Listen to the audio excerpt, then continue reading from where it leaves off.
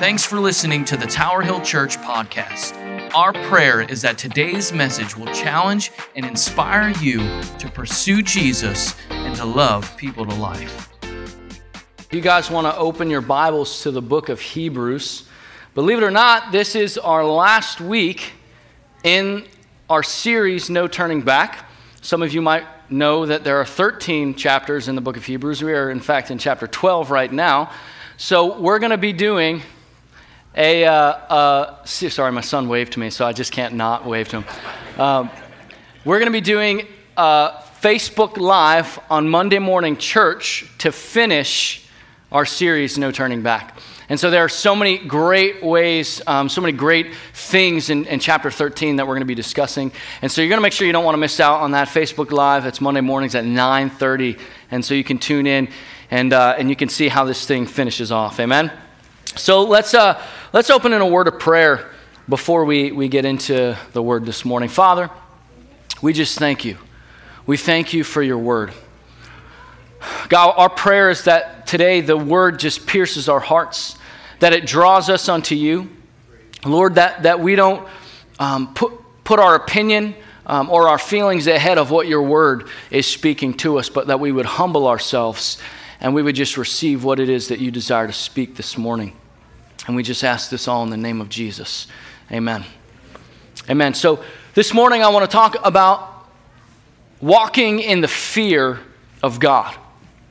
Walking in the fear of God. Not something that we talk about often, but something that we need to continually remind ourselves and understand the importance of.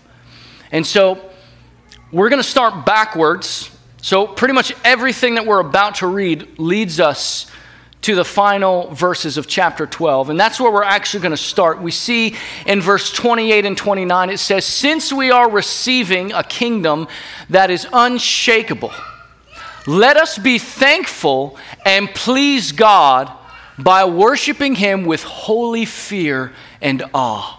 For our God is a devouring fire." I looked at the word fear and awe. We're talking about walking in the fear of God. And I looked at the word fear and awe. And the word fear means caution, circumspection, discretion, or reverence toward God. The word awe means a sense of shame or honor, modesty, respect. The other day, I had the opportunity to go shooting.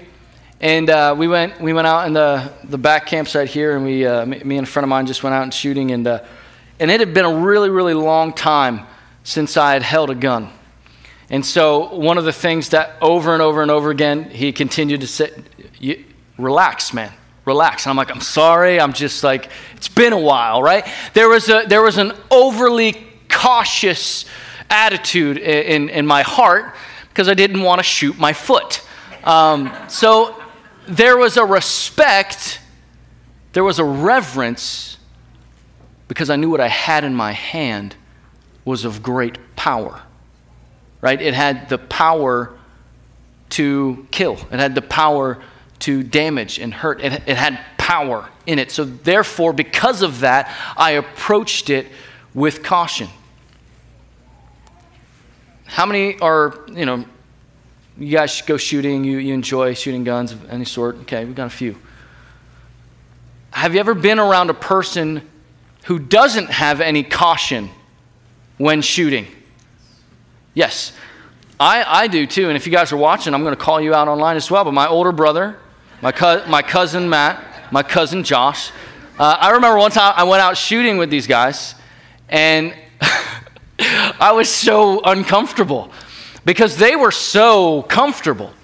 And because their response to it was just, they were comfortable with these guns. They were doing things that I would never do with a gun. They might not even know that I felt this way, and so they might be finding out for the first time.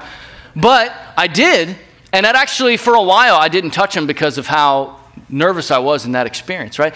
To see a person respond with disrespect to the amount of power something can have. Talking about walking in the fear of God. So this morning, 5 things that we need to understand in order to walk rightly in the fear of the Lord. The first is that we need to understand the worth of Christ's promises. One of the things that we're really going to explore and understand by the end of today is the tension between who God is and fearing God and what Jesus Christ has done for us. And the tension, the pull between those two things. And you'll see what I mean in a few moments.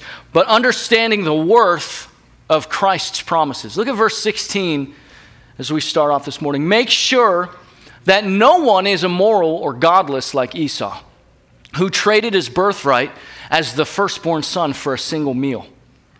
You know that afterward, when he wanted his father's blessing, he was rejected.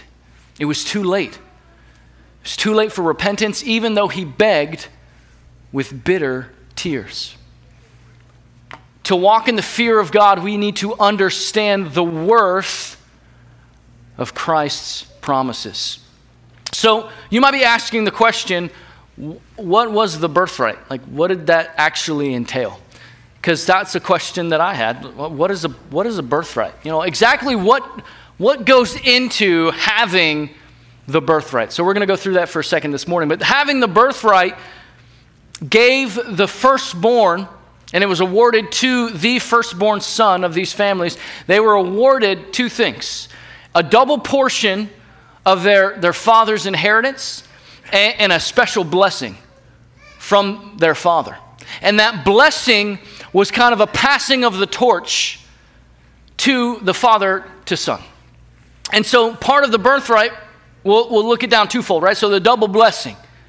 The double blessing had to do to this area, right? To the father's possessions, to his property, and to his authority. So that would mean that he would also have responsibility over his sisters that weren't married and over his younger brothers. He would also have the responsibility of caring for his mother if she did not pass before his father passed. So we're talking about Esau. Esau, this would have been Esau's responsibility.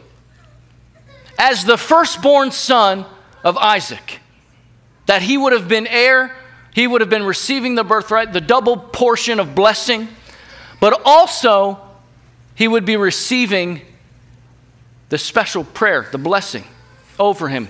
And in that blessing was something that I think was the most valuable piece of the birthright. The birthright would give him direct access to God. Think about the time that we're talking about. Abraham, Isaac, and we know it's Jacob. Obviously, Jacob was the brother of Esau. Here's the story. Esau came in from hunting one day, and he was hungry, right? He came in and he said, I'm starved. Like, give me that food. I'm going to die. Because Jacob had just been preparing this nice stew. Had it smelling nice and wonderful. And so he came in and he's like, give it to me. I'm going to die if I don't eat something. And he says, well, give me your birthright. And he's like, what? He said, just give me your birthright. I'll give you this food. You can have it. And he says, what is it to me? And he grabs the soup. And at that moment, there was a transaction that just took place. That he sold his birthright for a bowl of soup. He sold his birthright for a bowl of soup. Now think about this. In the middle of this time, the patriarchs, Abraham and Isaac, because they were the head of the family, they were granted direct access to God. You ever read through the Old Testament and you see how God spoke to Abraham, how God spoke to Isaac, these encounters that these people, as if they were talking with him face to face, and you ever read it and go, man, I wish God would just talk to me that way? How many have ever read it that way? Because I know I have. But here, Esau had the opportunity to communicate with God like that. To have that face-to-face communication with him. This was what he had access to. But Genesis says that Esau despised his birthright. Chapter 25, verse 34. That's exactly what it says. But Esau despised his birthright. That word means to view as worthless. And that seems harsh, right? That he viewed his birthright as worthless. But ultimately, it's true. Why? Because he viewed it as if it was worth less than a bowl of soup. To him, a bowl of soup had greater value. What's something that I see here? That sometimes temporary satisfaction has greater value to us than the working of God in our life.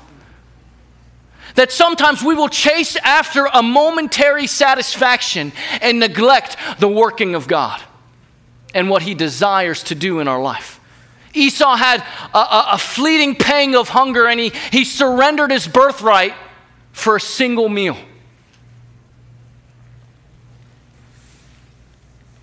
I think about the church that we're talking about in Hebrews.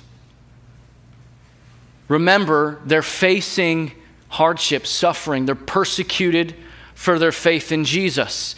They are being pressed, and now they need to walk in faith and dependency. But what was the pressure resulting in? It was resulting in them to flee. This is hard. I don't like it. I'm going to turn away and run from it.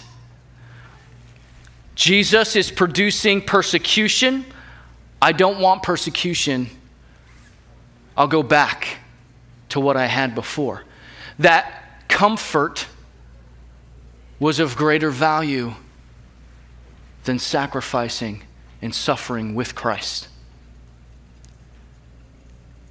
Now let me paint a picture to you that when we turn and we choose comfort over the work of Christ, we are treating Christ's work as worthless. Not down here worthless, but it's just simply worth less than something else. Do you understand what I'm saying? When God is calling us, when He's calling you to repent, when He's calling you to turn from your sin and turn to Him, it means that you are all in. This is not a 60% thing. This is not a 99.3% thing. This is 100% of all who you are. It's the Lord's. You can't run after Him just as Savior. You need Him to be Lord. Lordship is different. You could have someone rescue you from something, but it doesn't mean that you're surrendered to them. He's not just saving you from hell. He owns it all. Your life is His. Think about some of the comforts that we're tempted to choose over the work of Christ in our life. I think about finances. Finances are something that pull on us. It's something that's so in our face, it's so tangible, and it draws our focus in, and we're tempted to place finances above the work of Christ in our life. To value it, to run after it, to pursue it with passion, vigor, fervor. We run after these things in a way that's greater than how we chase after the Lord. Maybe it's job status or relationships. Maybe it's food. I shared with First Service, when we first started fasting with our young adults, I realized the first year I was totally addicted to food. And you don't realize I would eat just to eat. Wasn't hungry, I would just eat. And when you seek after the Lord, He's going to show you things in your life. He's going to show you things about where you are in Him, and He's drawing you this morning. This is not a message, and I told First Service the same thing. This is not a message that I intend, this is not supposed to be a hammer. You're getting whacked this morning, but to reflect upon the truth of who God is and what God has spoken and what God has done for us, and to respond with the reverence and honor that He so deserves. Paul says this in Philippians 3. He says, verse 8, everything else is worthless when compared to the infinite value of knowing Christ Jesus, my Lord. For this I have discarded everything else, counting it all as garbage so that I could gain Christ. It's when we get to the point in our lives where we say, God, nothing else in my life is as valuable as you. Nothing else in my life is as valuable as what you did on the cross. Forgive me if I've forgotten. Forgive me if I've pursued things and valued them over your work on the cross. Because it's his work on the cross that is of greatest value. Knowing God. We have to understand the worth of Christ's promises, because if we forget the value of his work, we're tempted to treat it as worth less than something else in our life. The second thing we have to do is understand the weight of Christ's sacrifice. Look at verse 18. This passage is a contrast between how God interacted with the people of Israel and how God interacted with us through Christ, because we have Christ, and the difference between the two. So let's read it together. It says this: "You have not come to a physical mountain, to a place of flaming fire, darkness, gloom, and whirlwind, as the Israelites did at Mount Sinai. For they heard an awesome trumpet blast, and a voice so terrible that they begged God to stop speaking. They staggered back under God's command. If even an animal touches the mountain, it must be stoned to death. Moses himself was so frightened at the sight that he said, 'I am terrified and trembling.'" Imagine this picture. It's in Exodus 19. If you want to read it, you can read it. It is a terrifying, it is an awesome, fierce encounter with the Almighty God. And how many know that the God that we serve is still the same then as he is now and as he will be in the future? How many have asked the question, what's the difference then? How come God just seemed so much more fierce compared to now? How many have asked that question? And it doesn't feel like it's the same God. Some of you, I've asked that question. You know, as I started reading the Bible, and I'm like, man, the Old Testament is super heavy. And it's like New Testament, whoo, it's like a weight is off. And my question was always, God, how are you the same? But it comes when you begin to realize the work of Jesus Christ.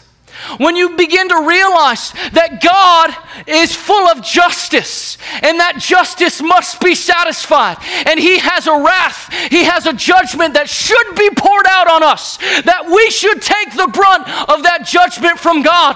But he loved us so much that he sent Jesus Christ, and Jesus Christ became flesh. He put on flesh, he dwelt among us, and he satisfied the wrath of God, that the judgment that you and I should have got was put on the shoulders of Jesus Christ, that the pain and the hurt that was ours was put on the shoulders of Jesus Christ. The Bible says that he that knew no sin became sin so that we could be the righteousness of God. We are the righteousness of God. If you have confessed your sin, if you have turned from your sin and you've repented, that word repent means a turnaround. If you were going in this direction towards the things of this world, towards the carnal fleshly desires, seeking your own will, and you say, God, I repent, it means I'm turning my back on the things that I used to do, and I'm looking ahead to you. I'm running after Jesus. I'm changing the way that my life lives. If you've confessed that before the Lord, you are the righteousness of God, that he sees his wrath is satisfied through Jesus Christ. But we forget. We forget that. It's so easy. It's so easy to forget the weight of that in our life. Things get busy. Things keep moving. And we forget the weight of his sacrifice. Now here's the contrast. We see the difference in verse 22. It says, no, you haven't come to that fiery mountain. You haven't come to the trumpet blast and the thunderous voice of God. You have come to Mount Zion, the city of the living God, the heavenly Jerusalem, and to countless thousands of angels in a joyful gathering. It sounds like Luke 15, right? that all of heaven rejoices when one lost sinner comes to repentance in Jesus Christ. You've come to the assembly of God's firstborn children, whose names are written in heaven. You have come to God Himself. Imagine that. You have now come to God Himself. Hebrews 4, we read it before, Hebrews 4:16. That now we can approach God boldly. We can approach Him in boldness now because of the work of Jesus Christ. You have come to God Himself, who is the judge over all things. You have come to the spirits of righteousness, the spirit of the righteous ones in heaven, who have now been made perfect. You have come to Jesus, the one who mediates the new covenant between God and people, and to the sprinkled blood which speaks of forgiveness instead of crying out of vengeance like the blood of Abel. We have to understand the weight of Christ's sacrifice. You know, I think about how now, because of Jesus, what we have access to. It's easy to get promise focused. And I mean it this way. It's easy to read the promises in the Bible: peace, joy, victory, strength. Those are there. Those are real. Those are available. It's easy to see those things and want those things and want Jesus because of those things.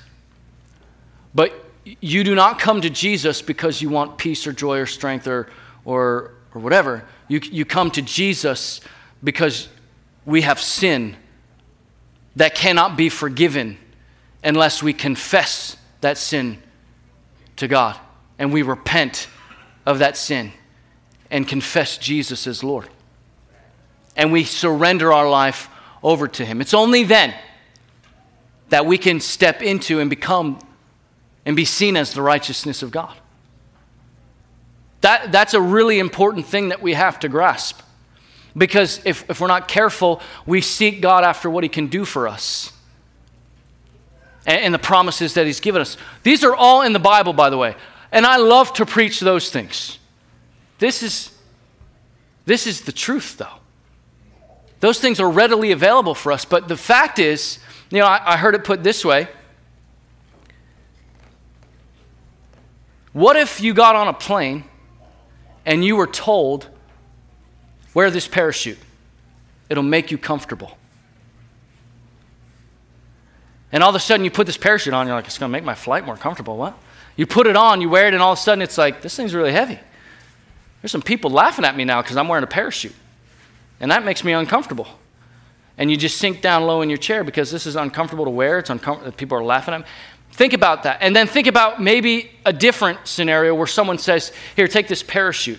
Midway through the flight, you're going to have to jump at 25,000 feet.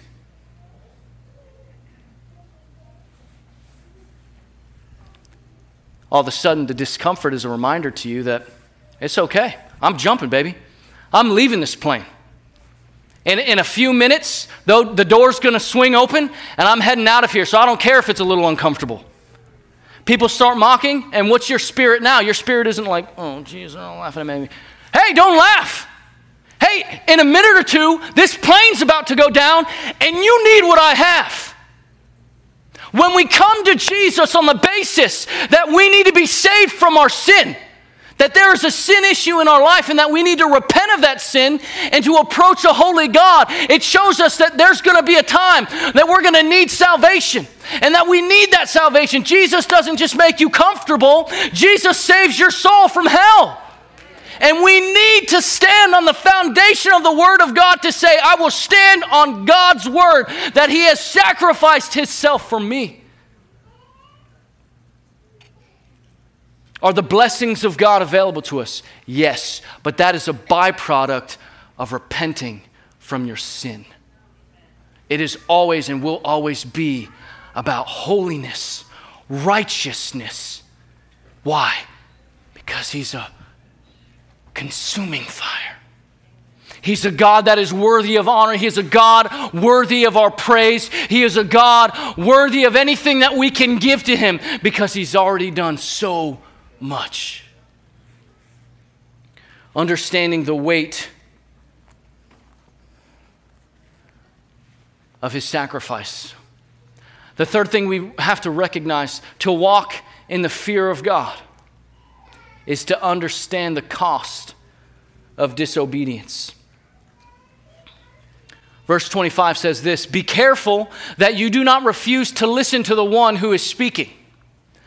For if the people of Israel did not escape when they refused to listen to Moses, the earthly messenger, we will certainly not escape if we reject the one who speaks to us from heaven." How many have ever sent a messenger for you? You know, whether it was a friend of yours and it was like, "Hey, could you just go tell somebody blah, blah, blah?" Have you ever done that? How many parents in the room have ever told one of their kids, "Hey, this is how it went for me," right? So you hear like the scream from the other room, kid comes running out, and you're like, "Judah, what happened?" "Sissy did Okay, go tell your sister to not do that. And so, he trots back, and then 3 seconds later, it's like, "Ah!" And, and you're like, "Oh, my goodness," all right? So think about Moses. Think about Moses here. Moses is the older brother, right? Moses is this older brother who's sent to the people of Israel, and he speaks to the people of Israel on behalf of God. This is what the Lord says. And just like Judah's like, "Hey, Emily, this is what Daddy says." How well did that work for Moses? About as well as it works for Judah, right? And so we have this voice for God, right? And so what happens now? Here, it's saying, if they didn't escape when they refused to listen to Moses, how much more so when we refuse to listen to Christ? Because what happens when the screech comes the second time? There is not a messenger being sent on behalf of the Father. The Father is going to go into the room and to step into their environment and to declare truth and to declare the consequences of their actions. But what did Jesus do? Jesus, he put on flesh. He stepped into our room and he declared the truth and he declared the consequences of our actions. And he declared that it is only through Jesus that we can approach God. There's only one way. People might seek different ways to God, but there is only one way to the Lord, and it is Jesus Christ. And he was not a voice for God. He was the voice of God. We have such a great truth to stand on. We forget the perspective that we have. To be able to have hindsight about Jesus Christ. I mean, Pastor spoke on it a few weeks ago when, in chapter 11. These people were looking forward to the Messiah. We look back at the Messiah. We look back to salvation and the faith that they had to look ahead. There's a cost for our disobedience. So I'll just speak to those that have no relationship with Christ this morning. I don't know where you are. I don't know if you've been pursuing that peace in your life, if you've been pursuing strength or joy. You've not found it anywhere. I'm telling you, you will not find it anywhere else except for Christ. But I'll just say this morning, I know the Holy Spirit's pulling on hearts. I'll say this. You need Jesus because sin separates you from him. And you can't have a connection or relationship with God if you've not confessed your sin and repented of your sin and you've turned from your sin. It's the only way that the cross bridges the gap between us and God. And so if you haven't taken that step, hear the word of the Lord this morning. Hear what is being spoken. God so loved the world that he sent Jesus. that he took the wrath that is yours. He took the wrath that was mine, and he put it on his shoulders for you. Respond. He loves you so much. I had a person ask me one time, if God is such a loving God, why does he send people to hell? Such a great question that people ask. And I say 2,000 years ago, he sent Jesus Christ. And Jesus Christ on the cross was God's message. I love you. I've made a way for you to have a relationship with me. God sends no one to hell. They walk past the work of Christ on the cross on the way there. You have to reject Christ in order to go there.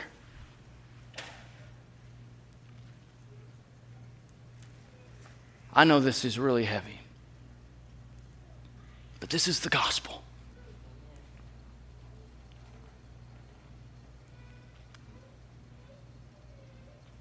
This is the gospel. We could not approach him in anything of ourselves. We need Jesus. If you're a believer this morning, maybe you've surrendered your life to Christ, but maybe there's areas of disobedience. There's things that you know God has spoken to you about, and you need to obey. Respond this morning. Ask for forgiveness. Say, God, I'm so sorry. I'm going to do it. If I've learned anything in the time that I've been serving the Lord, it's best not to get your mind wrapped up in the years and years to come, but just to listen to what God is saying today and to just say yes. It's the simplest way of living as a believer. The Bible says it all the time in many places. You're not promised tomorrow. So just be faithful with today. Be obedient today. So to walk in the fear of God, we have to understand the worth of Christ's promises. We have to understand the weight of his sacrifice, understand the cost of disobedience, and understand our instability apart from Christ. Look at what it says in verse 26. It says, when God spoke from Mount Sinai, his voice shook the earth. And now he makes another promise. Once again, I will shake not only the earth, but the heavens also. This means that all creation, verse 27, will be shaken and removed so that only unshakable things will remain. I'm going to ask the worship team to come. This means that all creation will be shaken and removed so that only unshakable things remain. What are you building your life on today? What are you building your life on today? What holds greatest value to you in your life? When you think about some of the things that we've mentioned before, whether it be financial, people, relationships in your life that you're putting all of your dependency in, going from one person to the next, just trying to find fulfillment, whether it's a romantic relationship, whether it's friendships, you're just looking to find somebody to fill a gap on the inside. Maybe it is food. Something as small as that at times. It could be anything, but the point is, we would not want anything, job status, wealth, material possessions, anything that we could have, anything that could be a blessing from the Lord to become an idol in our life and to have a greater value to us than Christ himself. So what are you building your life on this morning? What are you building your life on? Because if it is,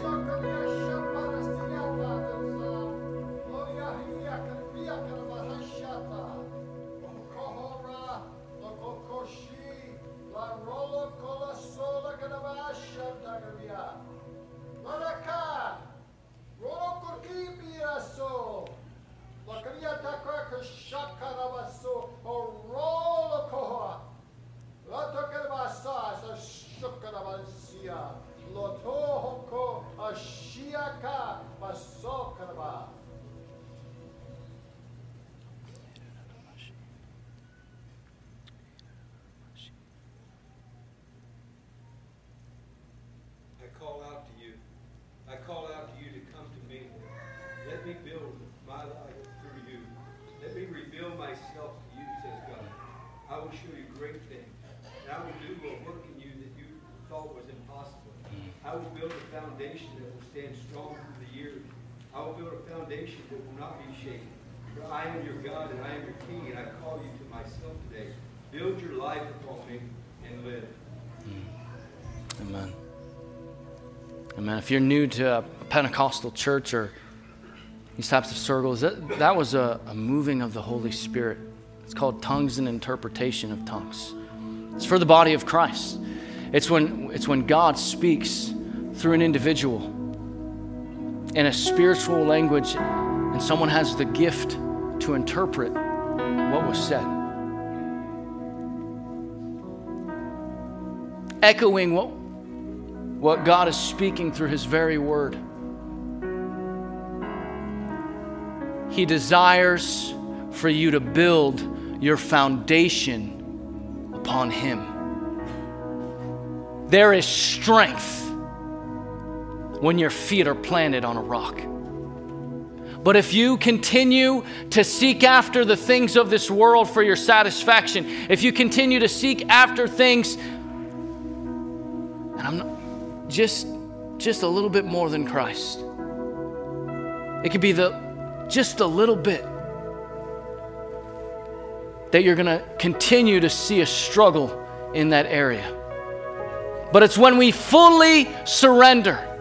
You can't be half on the rock and half on the sand because the building's going to fall. You have to be fully built upon the foundation of Christ. So I'd give this call in light of this.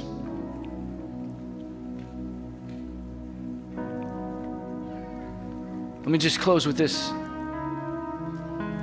Your foundation begins when you understand the character of God, when you understand who He is. Let's go back to where we started. It says, since we are receiving a kingdom that is unshakable, let us be thankful and please God by worshiping Him with holy fear and awe. For our God is a devouring fire. He's worthy this morning. Amen? He's worthy. And so today, if you do not have relationship with God, and you would say, today is the day that I want to make a decision, that I've decided I'm going to follow Jesus.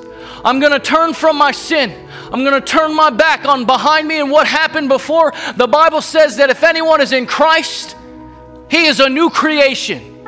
The old life is gone. The new life has come. That's what God has for you. And if you want that, you need to repent. You need to turn from your sin and found yourself on the rock. You can't be founded on the sand and the rock. You need to have the rock as your only foundation. And if you would like to give your life to Jesus this morning, I would just love for you to raise your hand boldly to say, God, I'm going to make a decision now. I'm deciding today I'm going to follow Jesus. If that's you, anybody up top? Anybody at all? All right. Amen. If you're a believer in Christ this morning and you're serving the Lord, but you'd admit there's areas in your life where you've forgotten to fear, to honor, to revere the Lord, that you have treated the things of God with a flippancy. And today you would say, God, forgive me.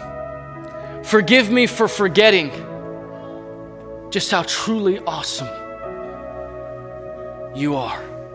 And that would be you this morning. And you'd say, God, just forgive me. Could you just raise your hand? Amen. Amen. The last thing that I would just encourage each and every person, if you'd like to just say, I want to make a commitment to the Lord. to defend His name and to not be ashamed for speaking the gospel of Jesus Christ. And you would just like a boldness in witnessing this morning. Could you just raise your hand? You would like a boldness in witnessing. Amen. Wow, so many hands. That's amazing. Boldness in witnessing.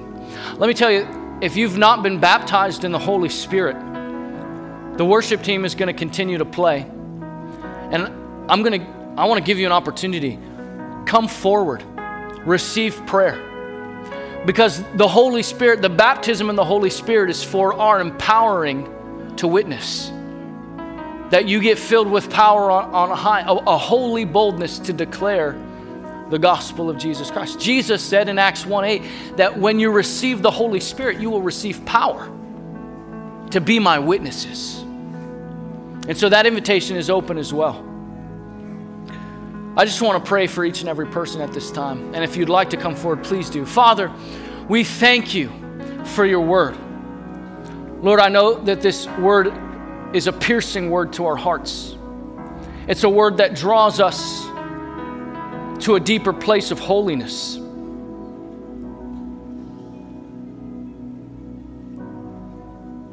But God, you're pouring out your Spirit in these last days.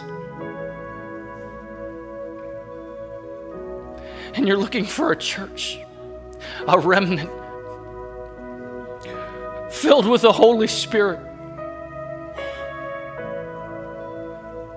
in power, to declare the truth of the gospel, whether it's comfortable or uncomfortable. But Father, that we would never be ashamed to declare the good news of Jesus. And Lord, I pray, Holy Spirit, fill our church with power. Fill our church with vision. Fill our church with strength to be bold in our witnessing. That we would be unashamed of the gospel of Jesus Christ. That we would have a passion for the lost. A passion for people that are on their way to hell. Break our hearts, oh God. Father, may it grate our spirit. The thought of a person separated from your presence for all eternity.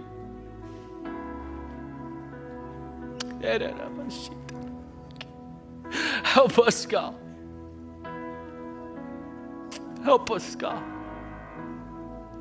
To honor your name. To revere who you are. To walk in a way that honors you and points people to you. Forgive us, God, if we've been flippant. Forgive us, Lord, if we've taken the things of God so lightly. You've called your church for a purpose. You've called your church for a mission to reach the lost. Forgive us if we've lost that.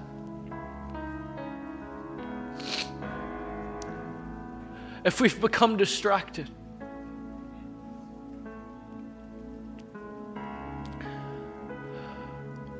Lead us to a place where our heart is for you. That we could echo the words of Paul in Philippians 3. That we consider everything worthless when compared to knowing you.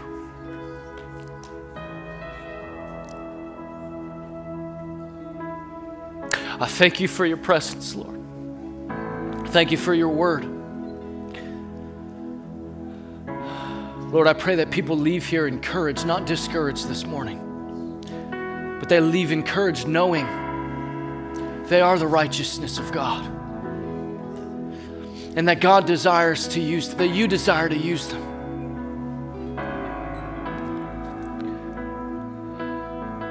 Help us to want everything that you desire and to lay down our desires.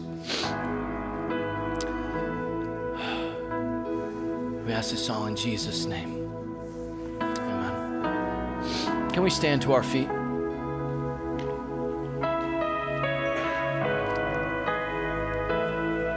I'll say this, there are people that you know that I don't.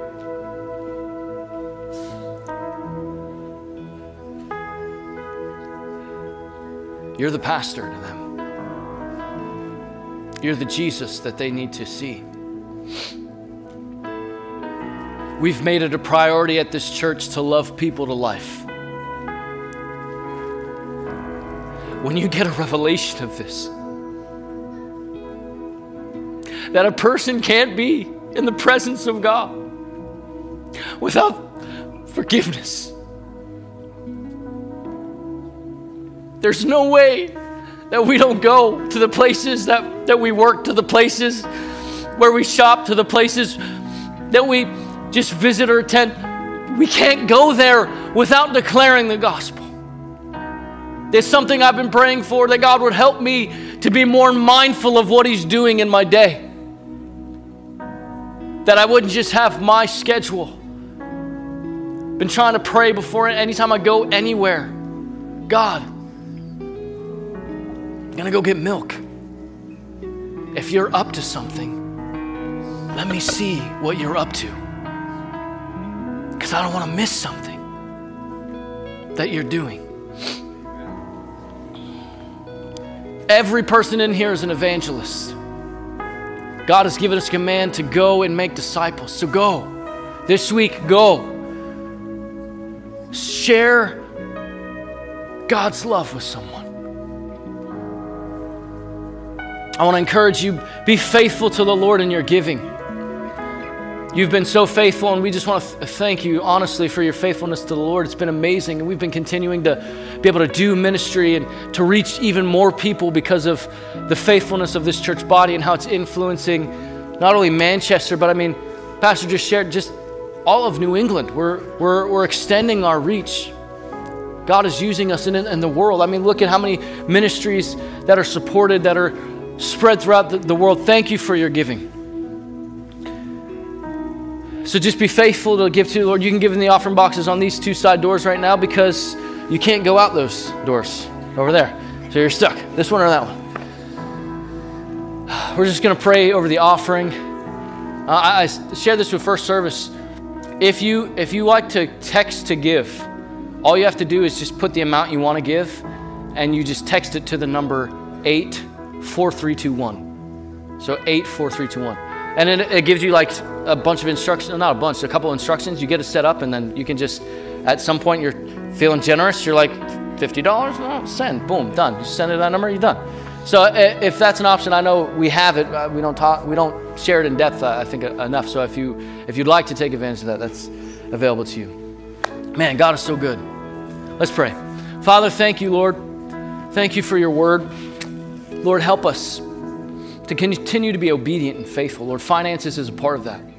God, that we would be obedient in what you've given us, and that, Lord, that we would be faithful and obedient to give what you've asked of us, Lord. And so, God, as we given our tithes and our offerings to you, our missions, Lord, we just commit it into your hand. And Lord, we ask that souls will be saved, people would be reached with our faithfulness.